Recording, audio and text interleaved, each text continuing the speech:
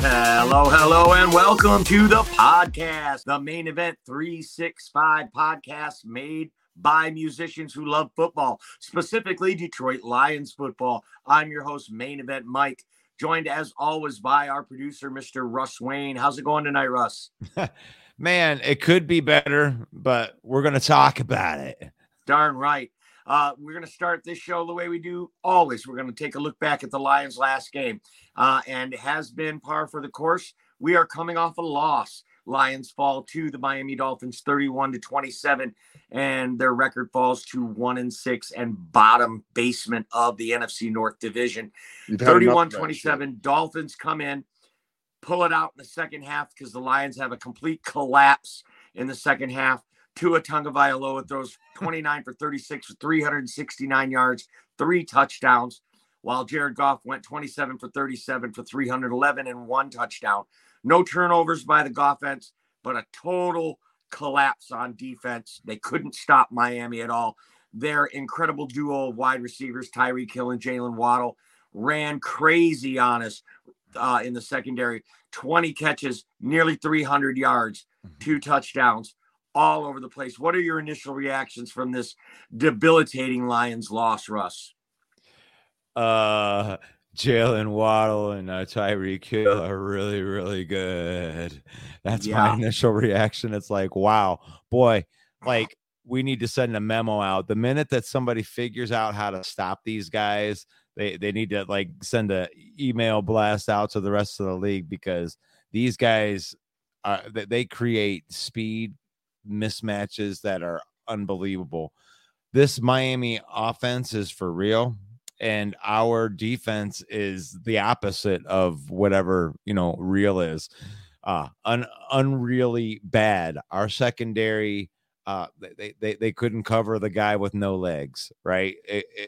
It was awful to see. AJ Parker just getting torched. Like there was no answer for the deep.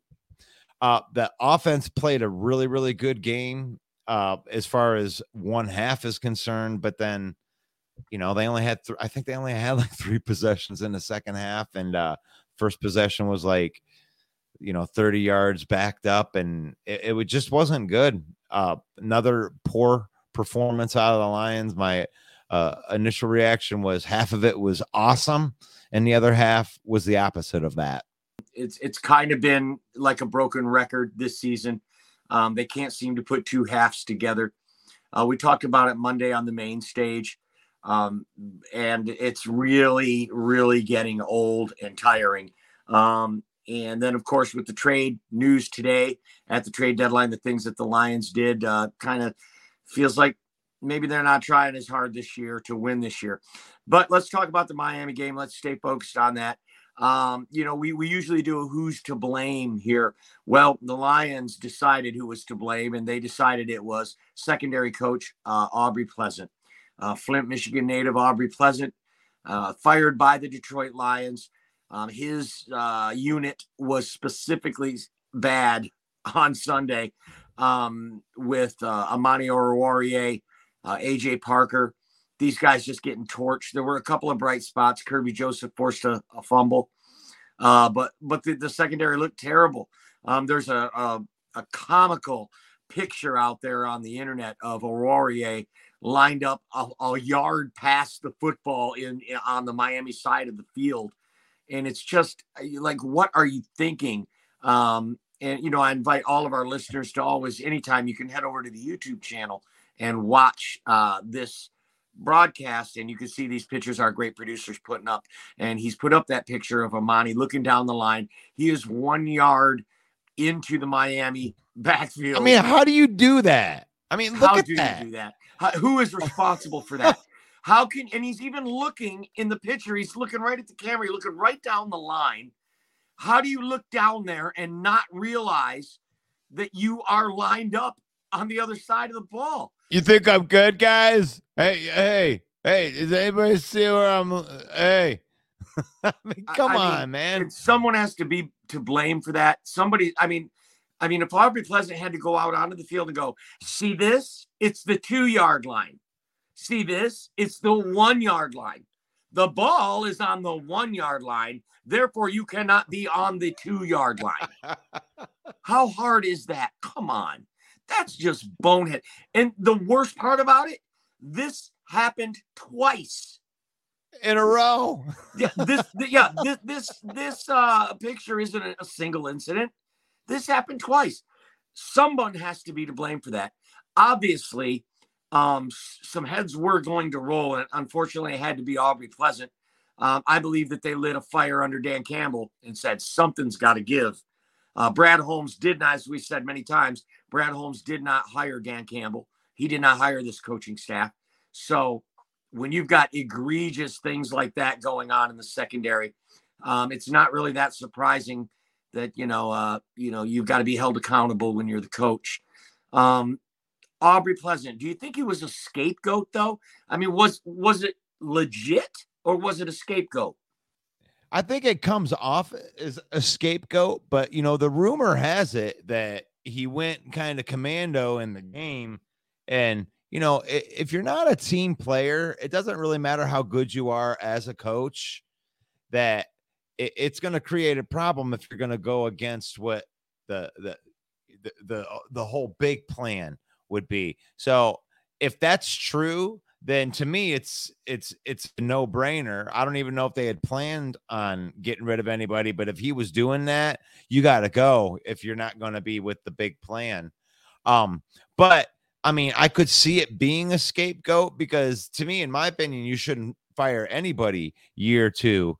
And I don't care about any of that 1957 stuff. I just know that they started this in 2020, and this is the second year of this rebuild. So you don't pull the tires off with the coaching, but somebody had to pay for it.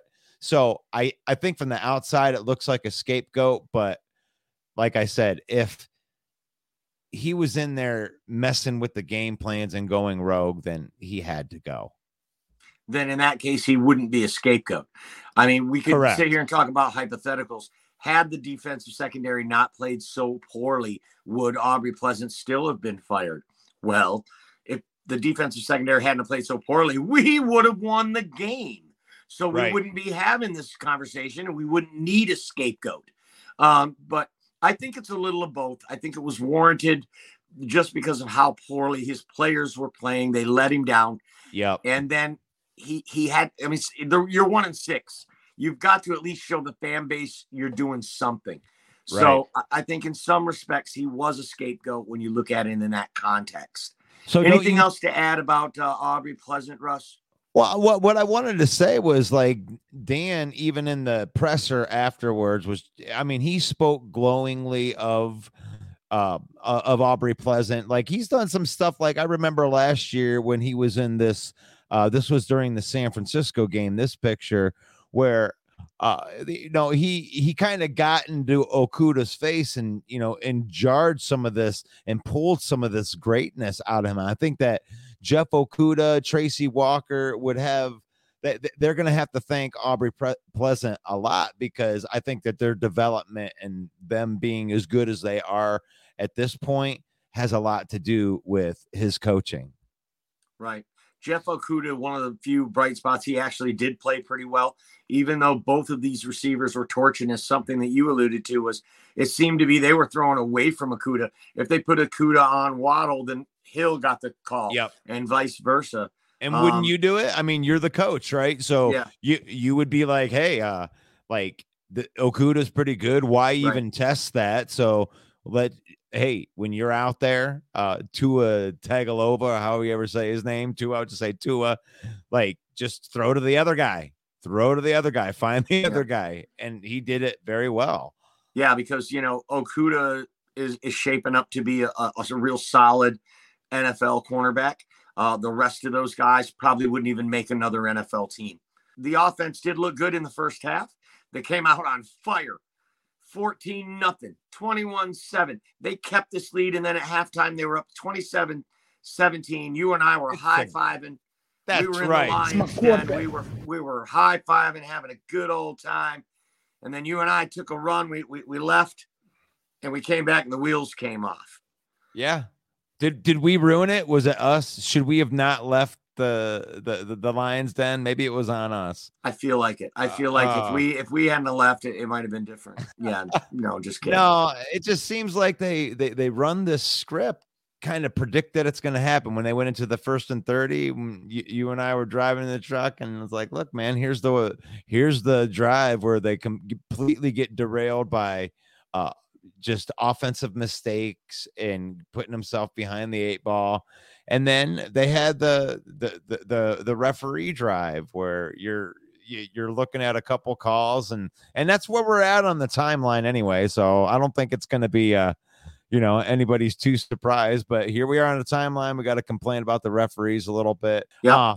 Didn't you see what I saw when we were driving down with Goff, and he was trying to move into the hurry up offense and everything like that. And there's the referee just kind of dragging. And I was like, wow, God forbid we'd want to catch him off guard or something, or do the hurry up offense, because you're not letting us do it. What do you think about that? I know we're off topic a little bit, but what do you think about that? No, that's right. The announcers even said that one of the defensive players had kicked the ball, and that's what the delay was.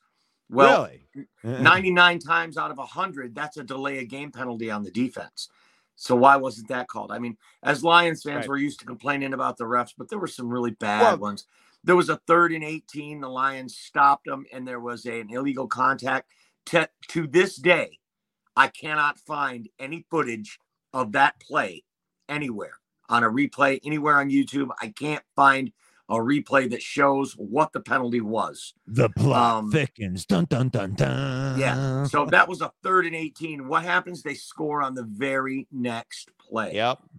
And what is that? A 4-point swing? How many points did we lose by? I'm just curious. I don't remember. Yeah, we lost by 4. The offense did look good for the first half. I mean, they were on fire. They could seem to do no wrong.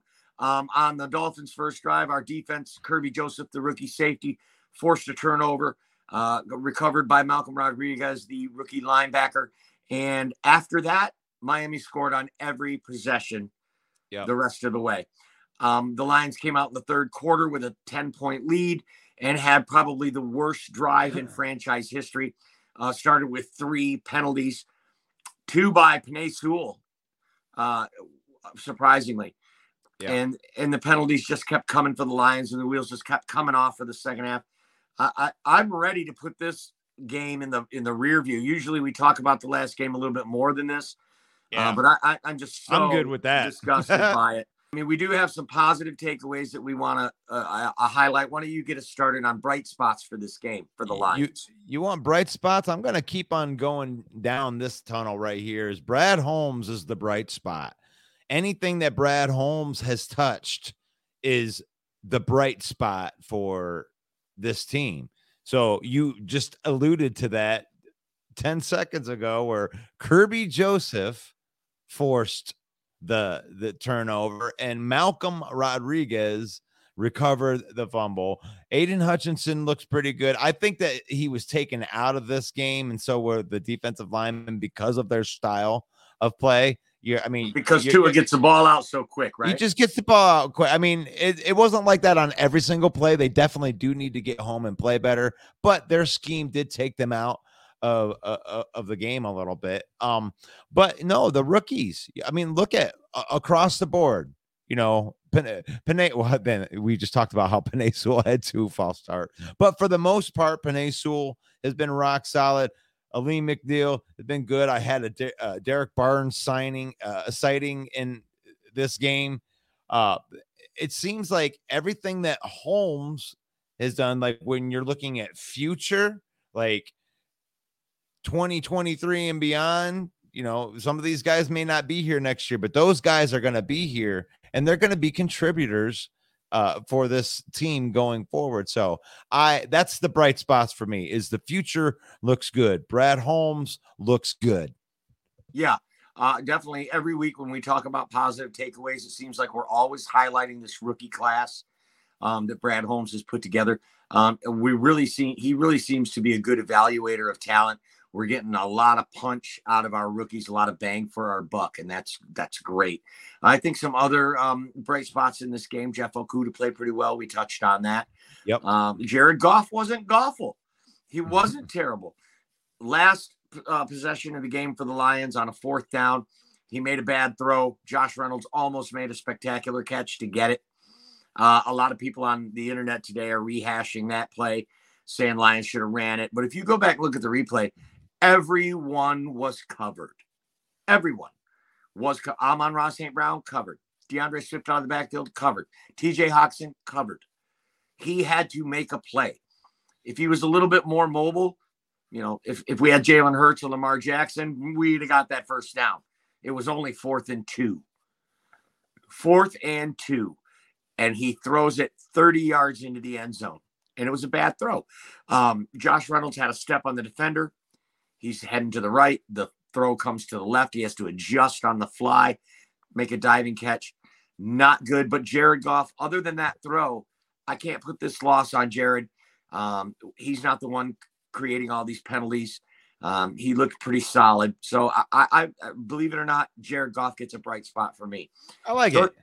Mm-hmm. So that does it. Let's put that 31-27 loss in the rearview mirror. Put a bow on it. It's over. Lions lose to the Dolphins. We got Green Bay coming at home next week. Before we take a look at that Green Bay game, though, I'd like to remind everyone to head on over to our YouTube channel, smash that like button, and please comment and like all of our content and try to keep the Main Event 365 going. 365 days a year, we are bringing you Detroit Lions content. Before we look ahead to next week's game, we're also going to talk about the trade deadline, which happened today. And the Lions were a major player in the trade deadline drama, dealing former first-round pick, former 10th overall pick, TJ Hockenson, to division rival Minnesota Vikings. There's been a lot of speculation. There's been a lot of misinformation on the internet today about what the details of the trade are. So we're going to give you the straight poop right from Adam Schefter. Lions get a 2nd round pick in the 2023 upcoming draft. They also get a 3rd round pick in the 24 draft. They also give up their 4th round pick in the 23 draft and a 4th round pick in the 24 draft, which is contingent if the Vikings win a playoff game. If they do not win a playoff game, that becomes a 4th round pick. If they do, then it becomes a 5th round pick that the Lions will have to give up. So I want you to give me your analysis on this TJ Hockenson trade, what the Lions got, what they gave up. Tell me, Russ, who won this trade? I think they actually... Wait, hold on. Homer alert. Go ahead. I think they both won the trade. I think that TJ Hockenson fits what the Vikings are doing right there, and that they're ahead of the division right now. They have a clear lead. They're making a run because I think that they believe that they can make a deep playoff run, and I actually can kind of back that up too, because the Vikings look pretty good, and with TJ Hockenson they're going to be even better. So I think it works for the Vikings. It also works very well. So I would actually lean to say that we got the better end of the deal, because we got draft picks in not only 2023 but 2024. So you've spread your talent across 2 years. So I like that deal. I like the fact that it's performance based, because that 4th round pick turns into a 5th round pick if they don't win a playoff game. So they got protected on that end.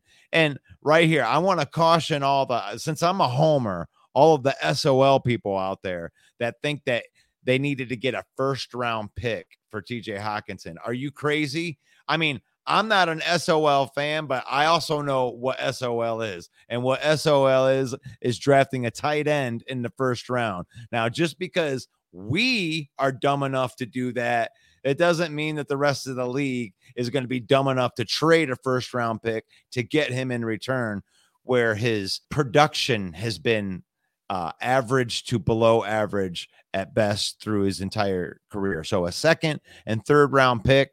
Another great move, I believe, by Brad Holmes in working on the future. He did not draft TJ Hockenson. I think that has something to do with it also. So I think that we won the trade by a little bit, but it's going to work out really well for the Vikings too. Wow. I'm proud of you, Russ. That was a very good take, very objective take. Definitely pointing out that the Vikings did pretty well in this trade when you consider that they are 6-1. And this could be a complimentary piece, a statement piece to add to the team that just might push them over the hump and give them a deep playoff run. So kudos to Minnesota. I think it signals, though, for the Lions that they don't expect to win this year. That this, I mean, what the Minnesota Vikings record is totally irrelevant to the Lions. They're trying to build something here in Detroit, and whatever the Vikings are doing is irrelevant to that. And the opponents to this trade will say, well, now you're going to have to play TJ Hockenson every year. Not necessarily. He might not stay in Minnesota. They're going to have to pay him if they want him to stay in Minnesota. And don't forget that second round pick that we're going to get, they're going to have to play against that second round pick as well against us. So I think that goes both ways. Their starting tight end, Irv Smith Jr., did suffer a high ankle sprain. So they filled a need. So kudos to them. They get one of the top 10 tight ends in the league. And that really adds to their offensive firepower to go with Adam Thielen, Justin Jefferson, Dalvin Cook. Now they have Hockenson, the tight end that leads the league in yards after catch. They're going to be much better offensively. So I think that the unknown is what we're going to get in these picks. The known commodity, I think Hawkinson's a great player. He's one of the best players we had on our team. And I think I'm going to have to give the edge to the Vikings in this trade after further evaluation of what it all gets.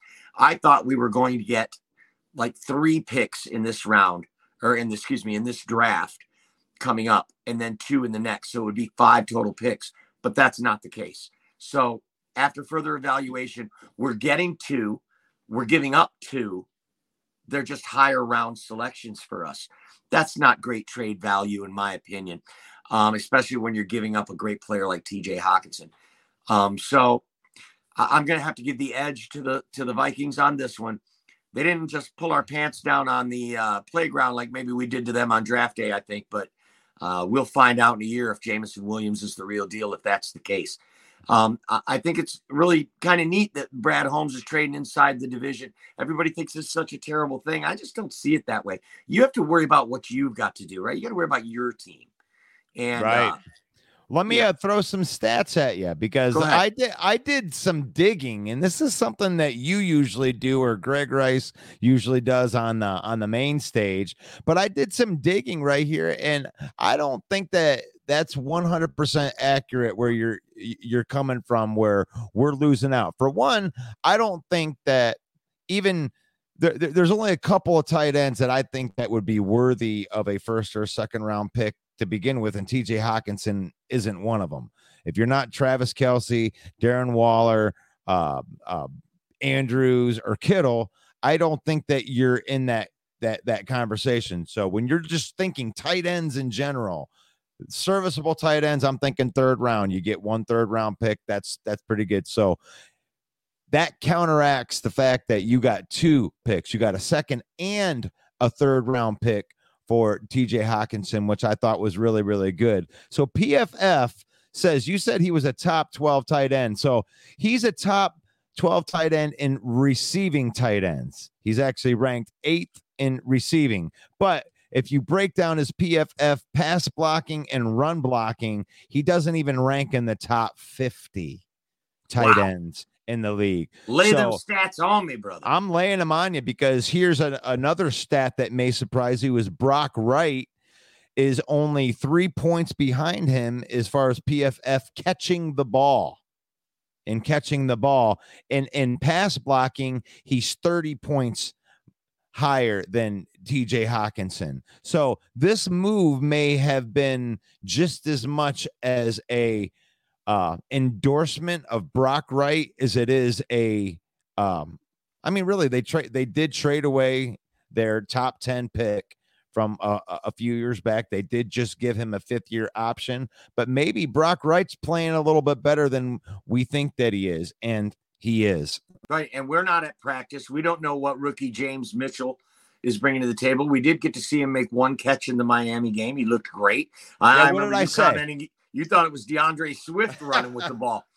So we're not at practice. We don't know Well, they might have a lot of faith in James Mitchell and Brock Wright as a combination, blocking and catching, and they don't see TJ Hawkinson as part of their long-term plans. So that's fine. Now, there were some other trades within this division that are going to affect us, especially since we haven't played the Bears at all yet. But I mean, I know the Bears did lose Roquan, and then they lost Quinn too, but they did gain Chase Claypool today. So I guess I kind of took that part over. But what are your thoughts on that? My thoughts are they let go of a Pro Bowl linebacker and they let go of a Pro Bowl defensive lineman to get a wide receiver 2 from Pittsburgh. So I mean, they didn't trade for these players, obviously, but I think they made their team a little better on the offensive side and a lot worse on the defensive side. So right. I think Detroit, Chicago's in a rebuild. We are in a perpetual rebuild. In fact, the word Detroit comes from a French word Detroit, meaning rebuild. Oh, okay. So no, I don't know if that's true. Hey, it's a little that may or may not be correct, but I'm totally feeling you with that Retois right there. And Miami also got Bradley Chubb from Denver Broncos, so that's a big splash. The rich get richer. Their defense was a little weak. The Lions were able to put up 380 yards on them. So they bring in Bradley Chubb. That's really going to help them out there on defense. So I know our buddy Reginald Johnson, the Miami Dolphin fans, he's jumping up and down right now, happy with that trade. So big news at the trade deadline. A lot of other moves around the league, but it didn't really impact the Lions a whole lot. So we're not going to talk about them here. It's time now to look ahead to next week. Hope for next week. That's what us Lions fans live on. And I love your graphic here. Motown getting cheesy. It's not the Green Bay Packers cheesy. And their cheesehead fans coming to Ford Field. Green Bay travels well, so you know that their fan base will be well represented. We were fortunate to have Bill the Packer fan from the NFC North Huddle on our show yesterday on the main stage, which everybody, you guys can check that out. It streams live on Facebook every Monday at 6:30. It's Open Mic Monday on the main stage, where we take your questions, we take your comments, and we pass them around our panel of so-called experts and run them through. We run them through the mill, run them through the sifter, and see what shakes out. So this will actually be a streaming live into the NFC North Huddle and the Detroit Lions group.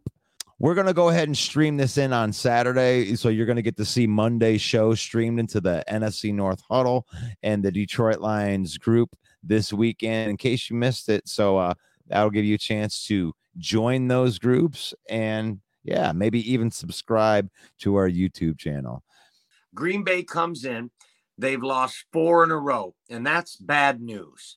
Aaron Rodgers has never, ever lost 5 games in a row. So they are going to be hungry, and they're going to be looking at the Lions as a way to bounce back. Every single player on that team is going to be looking at this game as a way to get off the schneid and get back to winning. They started out the season, lost their first game, and then they rattled off 3 in a row. And now, subsequently, they have lost 4 in a row. So they come into Ford Field on a 4-game skid looking to redeem themselves, and that's going to give the Lions all they can handle. You know why? Because they still have number 12 under center, Aaron Rodgers, who's been a Lion killer his entire career, and he loves killing the Lions and the Bears and the Vikings more than anything. And he's an assassin, but we are lucky. He's coming in with a depleted wide receiver core and a defense that's struggling. What are you looking for in this game, Russ, between the Lions and the Packers on Sunday? The end of the Aaron Rodgers dynasty. I think this is a huge game for both teams, both franchises right here, because really I'm hanging on a thread. I got 1 foot in and 1 foot out for this season to whether I'm going to start talking about draft picks or where I actually believe they can climb back into the season and make some noise. And this game is everything. Like, you got a wounded Green Bay team. It ain't going to be teed up any better for you than this. He has no wide receivers. This is the worst start that they may have ever had since his rookie year. So it's not going to get teed up any better for the Detroit Lions to win this game and really put an end to this Aaron Rodgers beatdown that he's given to the NFC North, because I think he is approaching the twilight of his career, and it does have to end at some point in time. And the way that their season has started, it really looks like this could be the time. So we're going to figure out a lot this week. So what do you mean you have 1 foot in and 1 foot out? You mean on this season? Giving up. If the Lions lose 3 more, then Russ, you're telling me they'll be 1-9. What are you going to do? A show about pro wrestling? You just made the list. Well, we might have to. No. The thing is we just have to pivot and talk about the things that are going to be relevant to the team, which once they're out of the playoff contention, and which, look, they can go on a streak. All right. They could win 8 or 9 games still. You know, they could run right through the rest of this schedule, and everybody's looking at me like I'm the homer, but that's all right. That's what we do. We got to stay positive until we're mathematically eliminated, and we're not mathematically eliminated right now. We have to stay positive, but we also have to stay realistic. I mean, there are definitely, I see 5 or 6 for sure winnable games for the Lions. It's really tough to be hopeful, but that's what we have. And coming in, I think you make a great point. This is a winnable game. It's a divisional game, so it's always tough. You're in Ford Field. So let's talk about the key matchups of the game. I'm going to start it off, and I'm going to take your answer. It's going to be their depleted wide receivers against our almost inept DBs. It really is. It's like it's the battle of awful. And we can't wait to see their awful wide receivers against our awful defensive backs. And I mean, it's a great chance for one of the two units to get right. Yeah. Like the one thing that I do believe that we have over previous Lions teams is youth. Like usually when you're in the middle of the season, it's because the stud guy that you spent $1 million to $50 million on he got injured and there's nobody. The guys that are behind the people that got injured for us are the rookies, and they're actually showing out in some of the spots. So the fact that you could have continuity, because you know about bands, like when you start practicing, these guys could start getting the feel for each other and getting continuity and tightness with each other. So I'm excited to see if that could happen. So there's still excitement for this season for me. I have not given up on this season yet. Right. Well, you make a great point. They are without their number 1 receiver, Allen Lazard, this week. They are without their number 1 draft pick, Christian Watson, this week.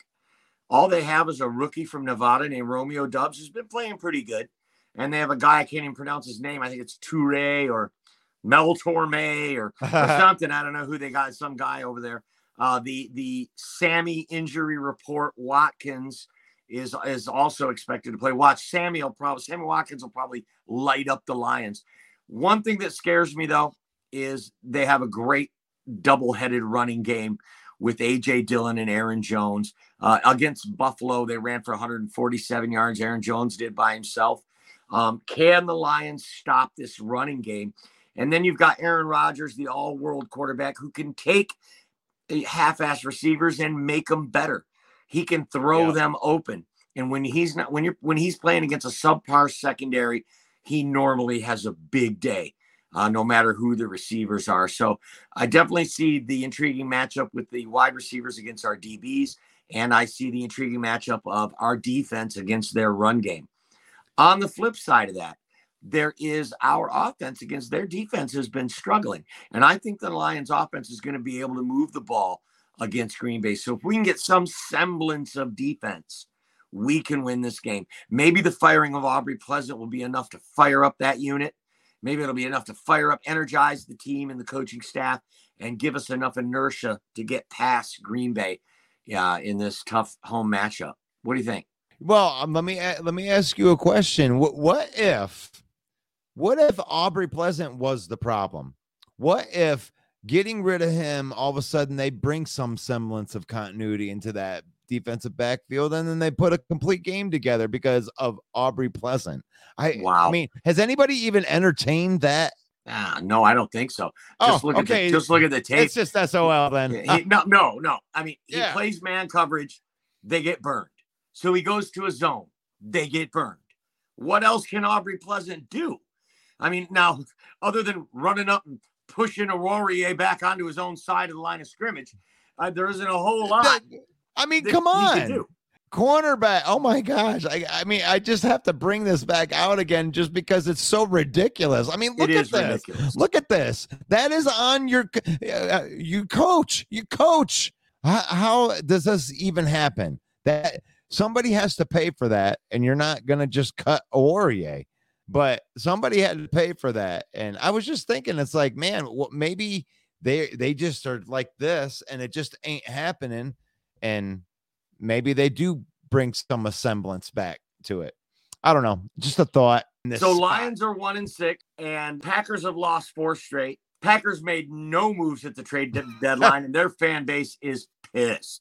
So is this a bigger game for Green Bay? Or is this a bigger game for Detroit? Is that a loaded question? I would have to say no. I already know your answer. You're going to say it's a bigger game for Detroit. No, I'm going to say it's a bigger game for the Green Bay. Oh wow, okay. You're surprising me tonight. Usually, you brought up something to Bill the Packer fan yesterday that was just kind of like he was like, "We've never lost like 5 games in a row before." And it's like, yeah, when you go 13-3 every year, how in the hell are you going to lose 5 games in a row? Yeah. And it's like, they've never been, they're out in the abyss right now. They're in the deep, deep waters and their fan base has no idea how to react. And I loved your response to him as being like, all right, let's just say that it continued for 60 years. That's our fan base. That's it. We be living in that world like 24/7. Here we are. So is it a bigger game for Detroit? We've been here before. We suck again, but they're not used to it. So I think it's a way bigger game for Green Bay. I bet Green Bay didn't see that coming, that coming into Ford Field would be a big game, and it's not because of the Lions' record. They're playing the 1-6 Lions, and this is a big game for them. Wow, what a switch. I have to say that I think this is a bigger game for Detroit in the way that I think Green Bay's looking past us. This is a gimme. Even though they're on a down year, I think Aaron Rodgers is so arrogant, and that team just thinks they own us. And if they do come in and own us with a depleted receiving core and they run crazy all over it, that might just demoralize this team to the point where they just give up on Dan Campbell and they stop buying in. I think we're on the precipice of that now. And I think this is a huge game for the Lions to come out of it 2-6 instead of 1-7 and keep that fire of hope lit. I mean, the pilot light is just flickering right now for hope. And this kicks it up a notch if we can beat Green Bay at home. Division rival. I think it's a big, big game for Detroit, even bigger than it is for Green Bay. It's time now for our predictions. We're going to predict this Lions game, and I'm going to go first. I think the Lions win the game 27-21. Well, I think that the Lions win the game 28-24. All right. Welcome to the Homer Depot. These lock picks have been a lot of fun for me. I didn't think I was going to have as much fun making these picks, but it's been a lot of fun playing these point spreads, and I can see why people gamble. Yes, Russ, you are. Through 8 games, you are 6-2, which is a phenomenal predicting record. So great job, 6-2. You won last week because you took the San Francisco 49ers against the Los Angeles Staffords. And they crushed them. The Niners beat the Rams at home, and that pushed your record to 6-2. So kudos to you. Who do you have this week? So, I mean, some of these things, they just kind of talk to me, right? So you're going through the picks right here, and we just traded TJ Hawkinson to the Minnesota Vikings. And yeah, Hawkinson. And I do think that he makes a difference. I think he is a definite upgrade, even where they had Irv Smith and Hawkinson is definitely a step above that. And they're only laying 3.5 to the Washington Commanders. And there is no way that the Washington Commanders can come in and beat Russell Wayne twice in 1 year. I just don't think that it can happen. Give me the Vikings. I'll lay the 3 points. Lock it up. It's 3.5 for the record. Give me, lay 3.5. I'd even give them 4. So the 6-2 Russell Wayne show is giving up 3.5 on the road to Taylor Heineke and the Washington Commanders, and that's his lock pick of the week. Take it to the bank, folks. Time now for my lock pick of the week. I am not doing quite as good as you, but I am definitely doing pretty good. 5-3 on the year in my lock picks, and if I could go 5-3 out of every 8 picks, I could quit my job and quit this job and quit every job because I could make enough money if I knew I was going to win 5 out of 8 on every bet. So I'm doing pretty good. A little pat on the back for me. I'm going to go back to the and bet against Chicago Bears again. Twice this year, I have padded my record against the lowly Bears and busting Fields. And I think that Miami's flying high. Adding Bradley Chubb on defense is going to energize them even more. And so I'm taking the Miami Dolphins -5 against the Chicago Bears at home. What do you think of that pick? The Bears. The Bears. The Bears. The Bears. So that's it. Bears. The Bears. We still got to play them twice. We still got to play the Bears twice, the Lions. So there's still a little pilot light lit of hope for a 5 or 6 win season, maybe. There is, and next week we're going to actually do a show, and, we're going to do a show about the Bears, but we're going to be speaking with Mark Oram from Oram's Forum. He's going to be in the house. This is going to be an exclusive interview. So this is going to be a one-on-one between Main Event Mike right here and Mark Oram. And really, we want to know about the future of this franchise. And I really want to know what somebody of his clout would think about the future of this franchise. And you can find him on YouTube under Oram's Forum, and keeps up on all the current stuff. He's very knowledgeable. It's going to be an honor to have him right here on the Main Event for the exclusive interviews for sure. And tell our listeners when that airs. The podcast is going to air on November 10th, which is going to be a week from this Thursday. So this is something new that we've been trying to get going for the last couple of weeks. And Mark Oram was the first one of the podcasters to step up to the plate. And yeah, that's awesome that we get to have somebody like Mark on the show. Awesome. I'm excited about it. Well, I think that does it for this edition of the Main Event 365 podcast. We want to thank everyone for listening.